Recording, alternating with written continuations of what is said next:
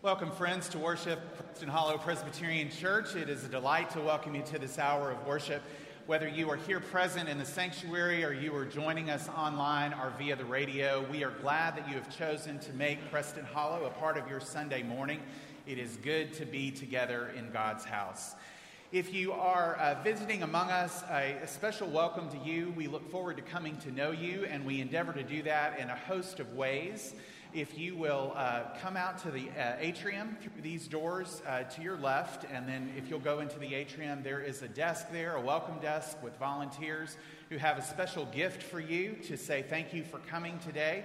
They can answer questions about the mission and help you to know about information about joining the church if that's something that interests you. Here in the sanctuary, you will find friendship pads on the outside aisles of your pew. If you'll please register your presence this morning to let us know that you're here. Equally important, if you will take a note of the names of those who are worshiping around you so that you might greet one another after worship by name. That is a way that we endeavor to create community and a sense of belonging here. We hope that you will take advantage of that as well. In the pew racks in front of you, you will find small cards, Connect and Prayer card. There are two sides card. On the Connect card, if you will ask any question or sign up for any activity, if you have a desire to become more connected to the church, that's a way to do that. On the reverse, if you have a prayer concern or a celebration in your life that you would like to bring to the pastor's attention, to the deacon's attention, that is one way to do that. The card goes in the offering plate later in the service. A few announcements that we'd like to highlight for you this morning. We want to make sure that you know that we have not slowed down just a whole lot during the summer. We have a lot of opportunities for fellowship and for being involved in the life of the church. On Wednesday of this week, the deacons will be offering a potluck and bingo from 6 until 8 p.m. in Jubilee Hall. There are details in your bulletin about what to bring, but we hope that if your schedule and interests allow, that you will participate in that on Wednesday evening. On Saturday, a week from yesterday, in the atrium courtyard, we will be offering family yoga. So if that is something that appeals to you or it intrigues you enough to come, for all ages and stages of life, all ability levels, this is a preview session. It's Saturday morning, so we hope that you will consider participating in that. Snacks will be available, and it should be a lot of fun. And then a week from this Wednesday, on the 17th of July, we are offering a museum tour at the Biblical Arts Museum, the Museum of Biblical Arts near North Park Mall, and lunch. And there is an opportunity for you to join together with others from the church to tour that and to enjoy lunch together. You can sign up online, or you can meet Malin Height, our coordinator for senior adult congregational care. She will be at the desk this morning after worship to sign you up. So know that opportunity is before you. Today, we are considering the pace of our lives as we continue to think about the sacred amidst the ordinariness of our daily living. So you don't have to raise your hand, but I just have some questions to get you thinking along these lines. And perhaps this will help you identify where you fall in this topic. Who here spends most of their life in a hurry? Who runs late? Who is impatient? Who would describe themselves as laid back? Who lets things unfold as they will? Who is a planner and has every detail mapped out to a T? Okay, I'll raise my hand for one of those. No matter our approach to life, God's pace is our benchmark. Patience is in order because God moves on God's time, not our own time. Today in worship, you'll notice invitations to embrace God's pace. In our prayers, our singing, and in our reflection on God's word to us, let us listen for God's voice, accompanying us on our journey. Let us worship Holy God.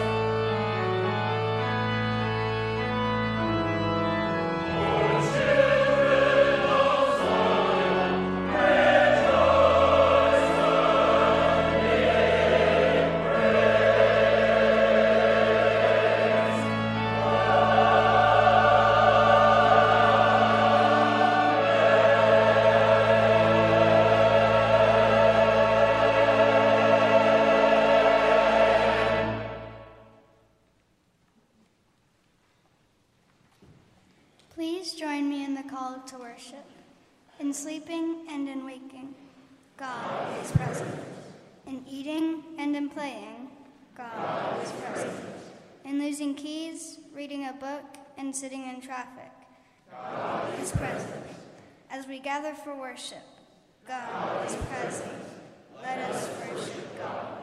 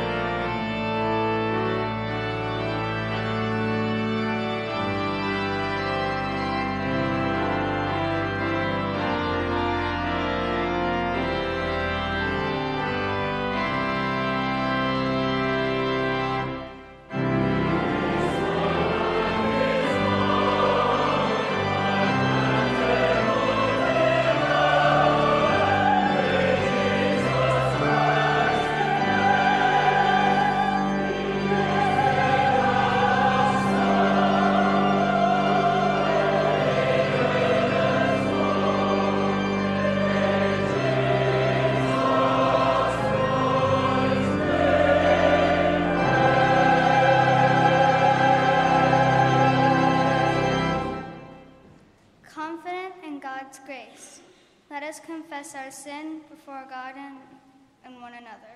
Let us pray. Steadfast God, in this society of instant access and immediate reward, it is difficult to be patient in our faith. We want instant responses to our prayers. We seek immediate returns on our investments of time and energy. God, forget that our sense of time and your sense of time are not always aligned, and yet you promise to accompany us throughout the generations, forgive our impatience, and help us to trust that you are always near. Friends, hear and believe the good news of the gospel. We are saved by grace through faith. In Jesus Christ we are forgiven. Thanks be to God. Amen.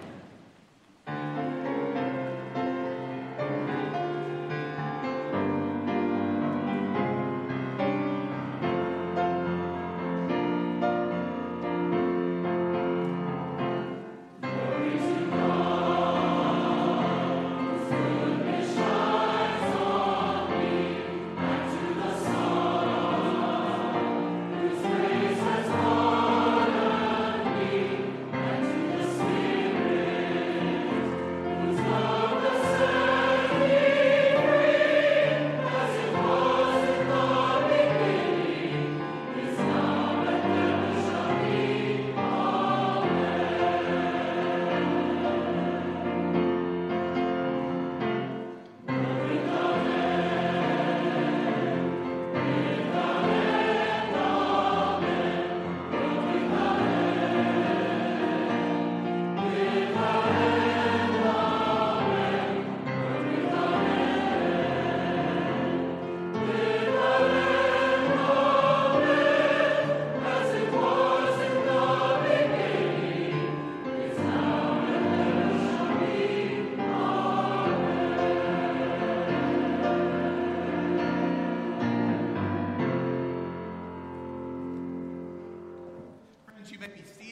as you are, I invite the children forward for our time together.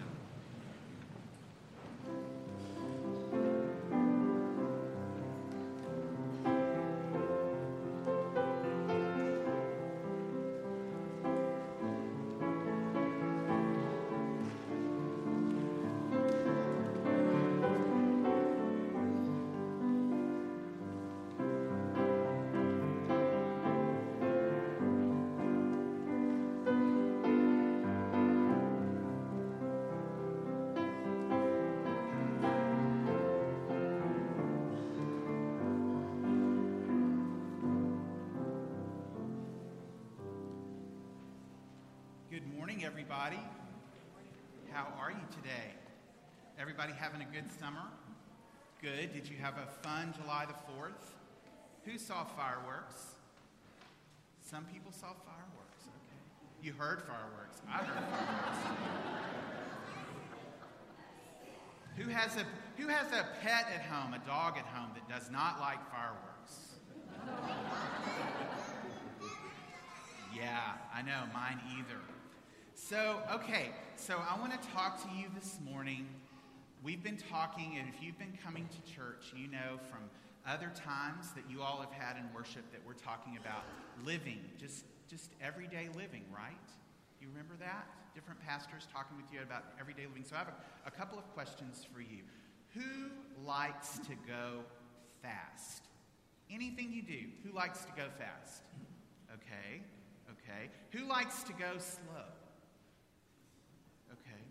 You like to do both. That's a fair answer because it kind of depends on what we're doing, right? But I have some friends who are really good at going fast. Listen, do any of you know about cup stacking? Where you do the cups? I have a young friend in North Carolina who was number 2 in the state at how fast he could do those cup stacking competitions. That's amazing, isn't it? Well, today we're talking about how we live our lives and how God moves about and is among us as well. And so sometimes we live and we have expectations that don't always match up with what God has in mind for us. So here's some things to think about. What do we have to wait for? What do you have to wait? What are some examples? What do you have to wait for?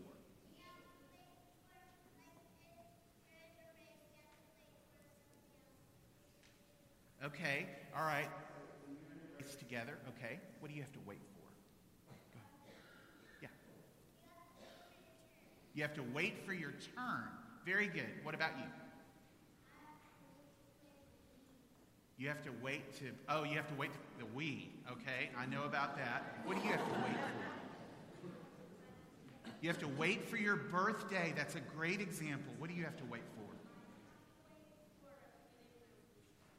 You have to wait for getting your flu shot.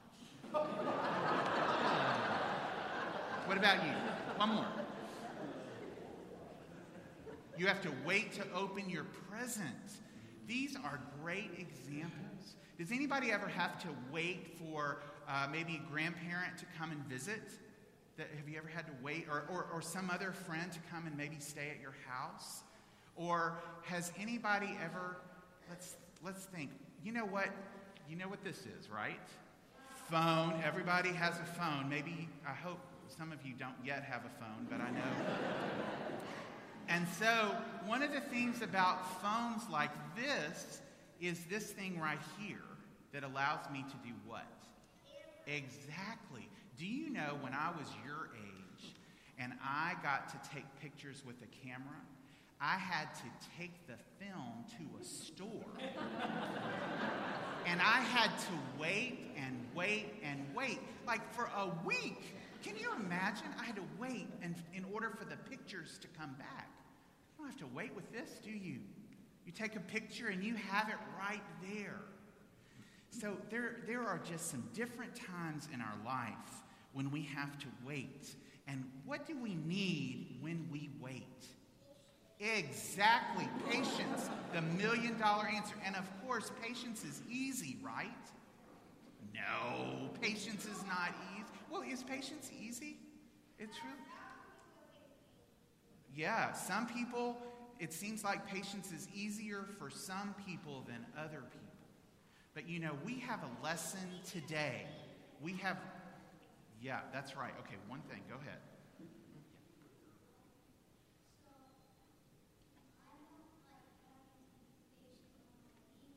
Yeah, I know. It's kind of hard not to have to be patient when we want to do something, when we want to play a game or something like that. So, your parents have to wait too. We have to wait in traffic, but you have to wait in traffic too, don't you, sometimes? Yeah, because we live in Dallas. Dallas equals traffic, right? Exactly.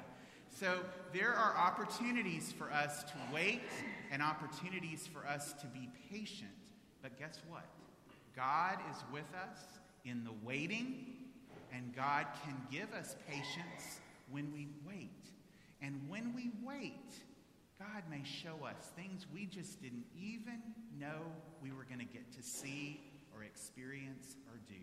And that is a gift from God. And that's what I want to ask you today to be thinking about and maybe talking with your parents and your families is how can we be more patient so that we can let God show us what God wants us to see in our lives and experience. So will you join me in prayer and will you please repeat after me? Let's pray together. Dear God, we thank you for loving us and for caring for us and for giving us patience. Teach us your ways. Teach us not to hurry, but to wait on you. In Jesus' name we pray. Amen. God bless you all. See you later.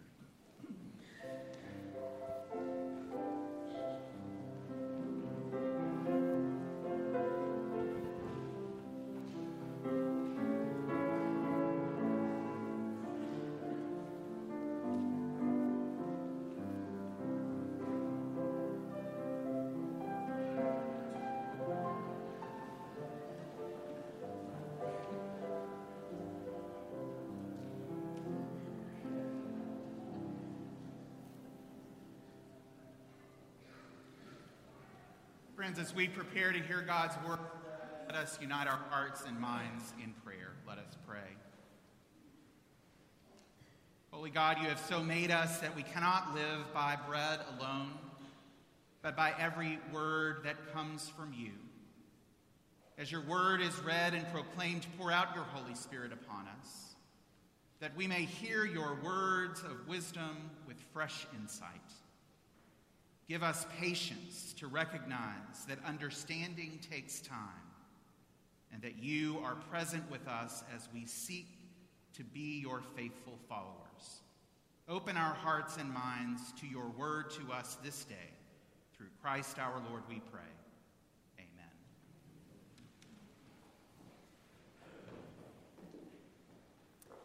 Good morning. Today, as we continue our summer theme, Sacred Ordinary Life, we'll be reflecting on one of my favorite passages in Scripture in which the disciples, as usual, have their expectations completely turned upside down. As Jesus ascends into heaven, the disciples who previously thought that they were at the end of their journey realize that things are just getting started. So listen now to a word from God from the first chapter of Acts. So when they had come together, they asked him, "Lord, is this the time when you will restore the kingdom of Israel?" He replied, "It is not for you to know the times or periods that the Father has set by his own authority, but you will receive power when the Holy Spirit has come upon you. And you will be my witnesses in Jerusalem, in all Judea and Samaria, and to the ends of the earth." When he had said this, as they were watching, he was lifted up, and a cloud took him out of their sight. While he was going, and they were gazing up toward heaven, suddenly 2 men in white robes stood by them. They said, "Men of Galilee, why do you stand looking up toward the heavens? This Jesus, who has been taken up from you into heaven, will come in the same way as you saw him go into heaven." This is the word of the Lord. Thanks be to God. Let us pray. God, may the words of my mouth and the meditations of all of our hearts be holy and acceptable to you, for you are our rock and our Redeemer. Amen. So this summer we've been exploring the sacredness in our ordinary lives, all of the many ways in which we see the divine in small moments. And if I were to sum up my own spirituality in one theme, it would be this one. Because I think I truly relish the small things. Daily walks in the neighborhood, pausing to watch bees, cooking a really good meal. I love that we are exploring these ideas this summer. But I'm going to be really honest. It's nearly impossible to remind myself of the holiness of every moment when I am trapped in gridlock on Central Expressway on a hot July afternoon. Delighting in the small things only goes so far when I am inching my car forward 2 feet at a time, only to witness that shameless person who has decided that laws are merely suggestions zoom around me in the shoulder. Maybe you struggle with this too, or some other form of road rage. Sitting in traffic is a particularly frustrating and yet ordinary occurrence that serves to remind me that I am incredibly impatient. So out of necessity, I've developed a number of coping mechanisms for this exact situation. Most of the time, turning on the radio is a sufficient distraction, but when things are really bad, I resort to daydreaming, particularly picturing myself completing items on my bucket list, wishing I were somewhere else. One particular dream of mine has always been to see the Northern Lights, or the Aurora Borealis, that incredible wonder of vibrantly colored lights that dance, that are best seen in the far northern hemisphere above snow-covered fields in Finland or Norway or Alaska. A few years ago, I was traveling to France, and I booked a 20-hour layover in Iceland. I was utterly convinced that I would see the Northern Lights. That day, as I moved from activity to activity, giant geyser to geothermal hot spring, I couldn't help but eye the skies as if I would suddenly catch a glimpse of the Northern Lights.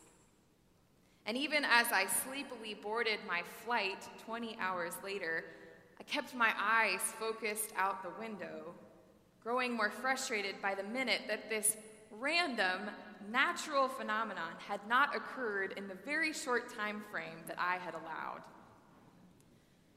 It turns out that this is becoming quite the common story. A few months ago, a writer for the New Yorker magazine published his own account of seeking after the Northern Lights. This writer describes his 8-day journey from Nordic town to Nordic town, wading amidst seas of single-minded tourists who were ready with their cameras at a moment's notice. On his first night in Finland, he stays in a glass igloo hotel where you can lie back and watch the lights under a reindeer fur coverlet, which is so comfortable that he falls asleep. To kill time during the day, the writer ventures out into the frozen tundra for ice fishing and cross-country skiing, all while checking the aurora forecast on his iPhone. But the second, third, fourth, fifth, and sixth days bring no sightings of the lights. The writer forces himself to stay awake long past when he wants to go to bed, just in case. He looks for the lights around a campfire with warm drinks, on a catamaran in Norway, and in a small hut with sled runners dragged by a snowmobile onto a frozen pond. He goes to every extreme and spares no expense to try to catch a glimpse, but by the last day of his trip, he still has not seen any signs of the Northern Lights. Finally, on the last evening of his trip, in a very scenic parking lot, with a bus full of companions, it finally happens. The clouds part, and the lights begin to put on a show that the writer describes as mind-blowing, beyond description, and surprisingly emotional. He is utterly astonished. Someone takes a photo of him watching the lights, in which he wears the stunned look of a non-believer witnessing a miracle.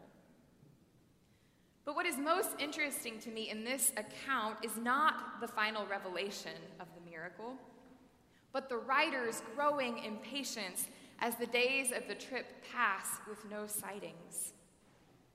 Complete with a terrifying reindeer taxi collision, this wild goose chase of a trip makes the writer wonder if he is somehow unworthy of seeing the Northern Lights. He wrestles with this sense of entitlement.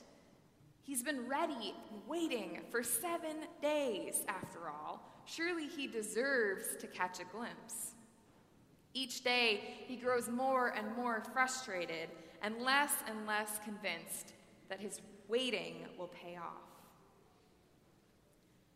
I imagine that this is the state of mind of the disciples in the first chapter of Acts. For 40 days after his resurrection, Jesus has been appearing to this group of disciples, speaking and teaching specifically about the kingdom of God. And for 40 days, Jesus tells them, wait here, stay put. God's promise is coming. And so this moment is one of great anticipation. Jesus has brought them all together, and just like that bus full of tourists in a parking lot, they are merely waiting for the clouds to part and the light show to begin. Because the disciples expect that this is the moment when everything will be reconciled. This is when Jesus, the Messiah, will reign in power, when every knee will bow and the kingdom of God will come in fullness, when justice will be rendered and all will be made well. They have incredibly high expectations. But for good reason. Jesus has really talked this up. So they dare to ask one last question. Lord, is this the time when you will restore the kingdom of Israel? In their minds, it's a rhetorical question, because what would they be doing gathered together with Jesus if he were not about to restore the kingdom of Israel? But Jesus, ever the mysterious one, answers them cryptically. It is not for you to know the times or the periods that the Father has set by his own authority. And then Jesus is lifted up into a cloud and he ascends into heaven. And the disciples are left on the ground, gazing up at the skies in disbelief and confusion.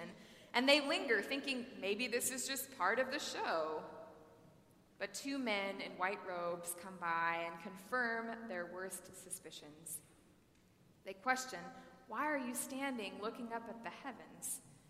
This Jesus who has been taken up from you will come in the same way as you saw him go into the heaven.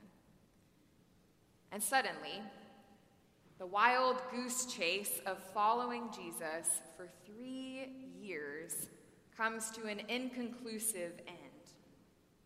After his dramatic ascension into the skies, things are remarkably the same on the ground. Can you imagine the frustration of that day? Can you imagine the confusion and the disappointment? Perhaps you've experienced something similar. Waiting in holy expectation only to have your hopes go unfulfilled. It's difficult to continue waiting when waiting seems fruitless. Theologically speaking, when paired with the resurrection, the ascension of Jesus is the moment in Scripture that we mark as the initiation of the kingdom of God. In Christ's miraculous resurrection from the dead and ascension into heaven, the kingdom of God becomes a present reality that will be made complete in the second coming of Christ. In other words, the kingdom is here and is also still to come. In the time when the New Testament scriptures were written, the disciples and those who followed after them believed that Jesus' return was imminent.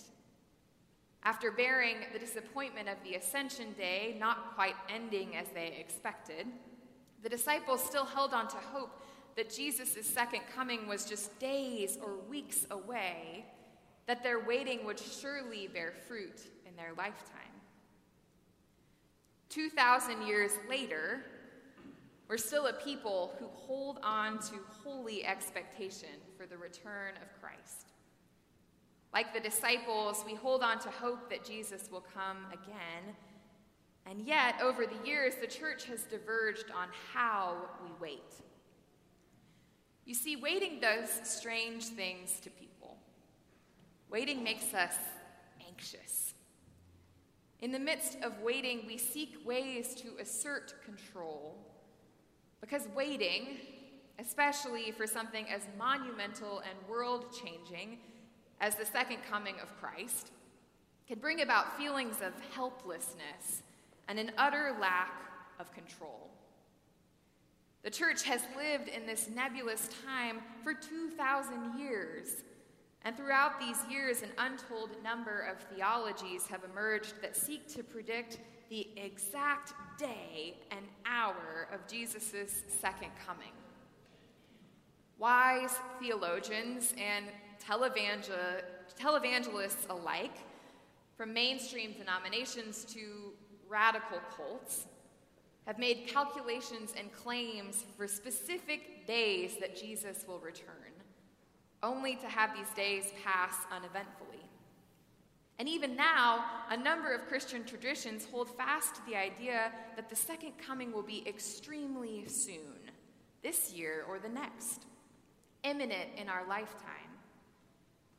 But what often accompanies this theological belief is the dangerous practice of interpreting tragic world events like wars or natural disasters as signs that surely signal the end of the world, and therefore as reasons to excitedly await and prepare for the return of Jesus. The very real and very horrific brokenness of the world should never be a cause for rejoicing. And beyond the very real dangers of espousing a theology that seeks to predict the time of Jesus' return, these ways of understanding the second coming strip the believer of an essential gift of faith, which is mystery. After all, remember Jesus' final words to the disciples? The time of the second coming is not for us to know. Our tradition strives to live into the mystery of Christ's return, to take seriously the fact that we cannot know the day or the hour. So the story of Christ's ascension is like a giant ellipsis that leaves the disciples wondering, now what? And as inheritors of the faith, we live in an open-ended story. We are a people of the now and the not yet. Because we know that the kingdom of God is here now.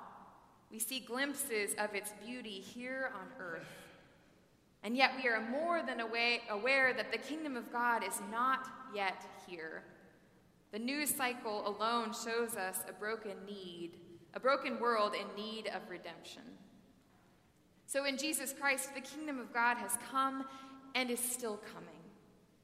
We are journeying toward an unknown destination with no answer to the burning question, how much longer till we get there? This is who we are. We are a people who live in the now and the not yet. We are a people who wait. And believe it or not, I think that is some of the best news that we could receive in our sacred ordinary life. Because for all of the anxiety that waiting can bring about in us, waiting is also an invitation to let go of our need to be in control. Waiting is an invitation to embrace mystery and to create beauty.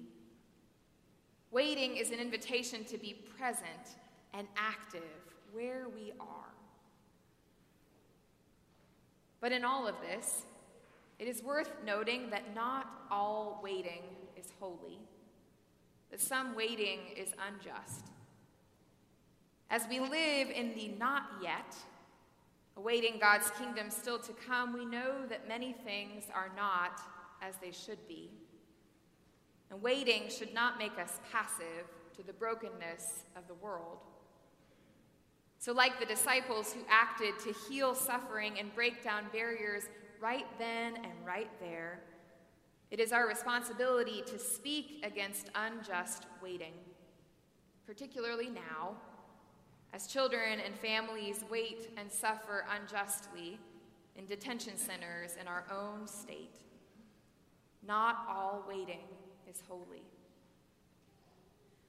And yet the holy waiting, it seems to me, is the ordinary waiting. And the ordinary waiting is where things grow, like seeds sprouting under the surface of the soil, like ideas forming and connecting, like cheese ripening and maturing, like wine fermenting and aging, like bread growing to fullness in kneading and proofing and baking. We grow and we change when we wait. And we are reminded, even when we are sitting in traffic, that in our waiting, we are living into the mystery of the now and the not yet.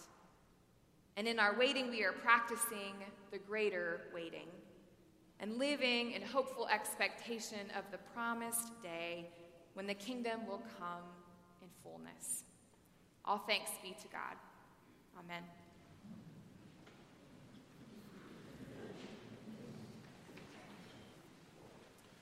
Friends, we've heard the word read.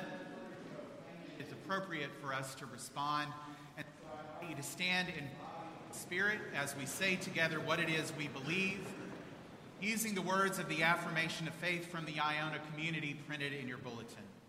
Together, we believe that God is present in the darkness before dawn, in the waiting and uncertainty where fear and courage join hands, conflict and caring link arms, and the sun rises over barbed wire. We believe in a with us God who sits down in our midst to share our humanity. We affirm a faith that takes us beyond the safe place, into action, into vulnerability, and into the streets.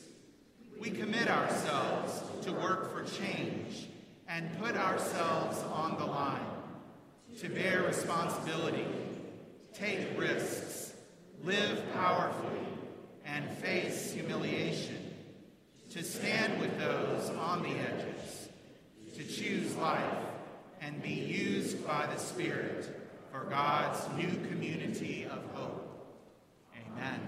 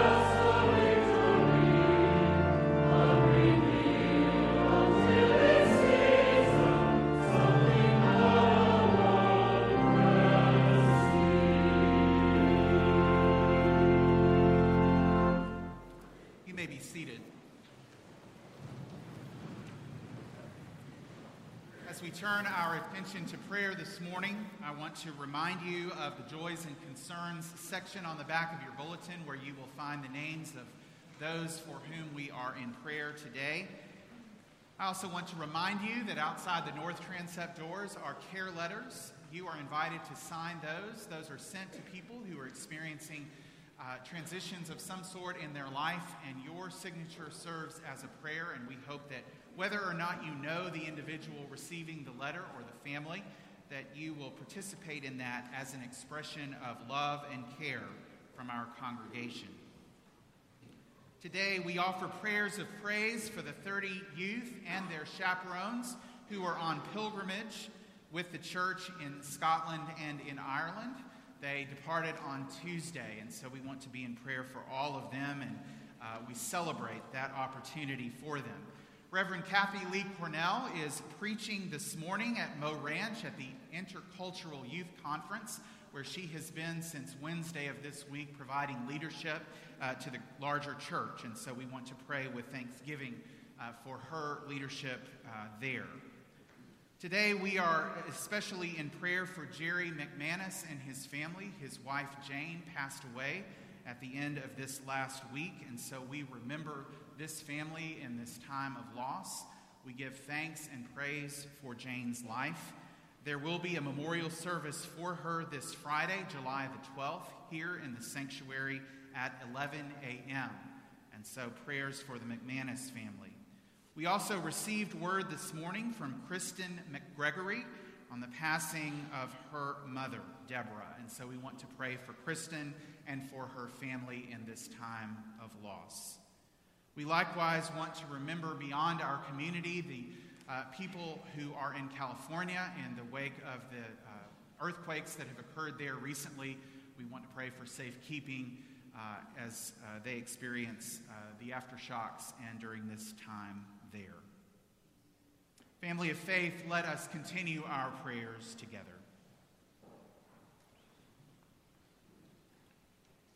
In our waiting, O Lord, we are sometimes impatient, yet you remain a God of blessing. Though we grow impatient from time to time, your grace prevails, and you remain a God of blessing and mercy and presence. And so it is that we come to you again this day with our prayers.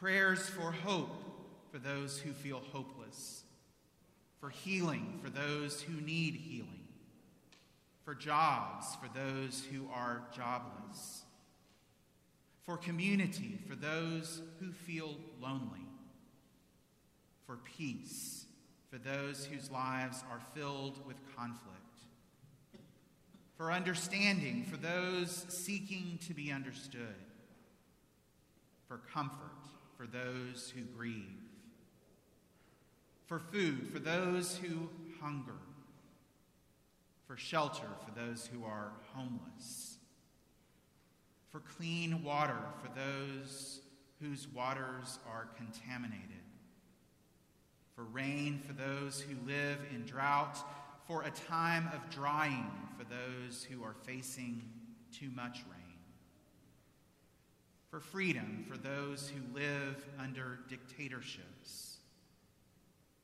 for wisdom for our leaders, for spiritual growth and health for our churches, for your kingdom to reign here on earth.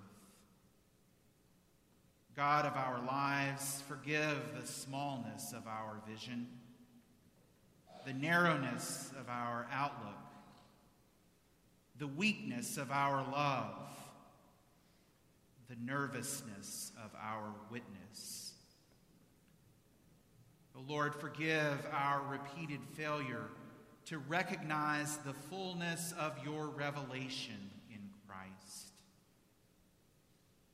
Give us a deeper sense of wonder, a stronger faith. Help us to hold on to hope and give us patience in the waiting as we strive to be aware of your pace and not our own. In the name of Christ our Lord, who taught us to pray, saying together, Our Father, who art in heaven, hallowed be thy name. Thy kingdom come, thy will be done, on earth as it is in heaven. Give us this day our daily bread, and forgive us our debts, as we forgive our debtors. And lead us not into temptation, but deliver us from evil. For thine is the kingdom, and the power, and the glory forever. Amen.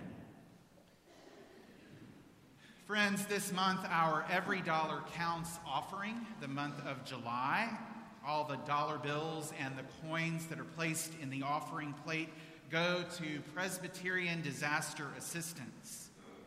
PDA serves as the emergency program of our denomination. Their specially trained staff and volunteers enable congregations such as ours and ministry partners with the Presbyterian Church USA to mobilize and bring healing and hope in the face of storms and other catastrophes. PDA provides supplies and labor and other resources during times of recovery and rebuilding. With generous hearts, let us give of what God has given to us as we receive our morning offering.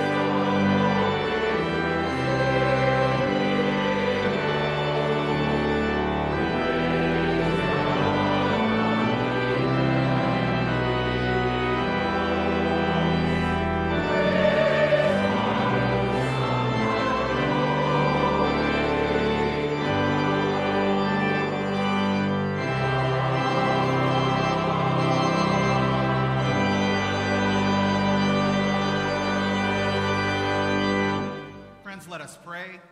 God of every blessing, it is indeed your Spirit that touches our hearts and lives and prompts us to give back to you, for you have given us so graciously. We ask, O Lord, that you would use what we have given this morning to further your kingdom on earth, and that you give us patience in the waiting as we see your plans unfold in our lives and in the world around us. Through Christ our Lord we pray.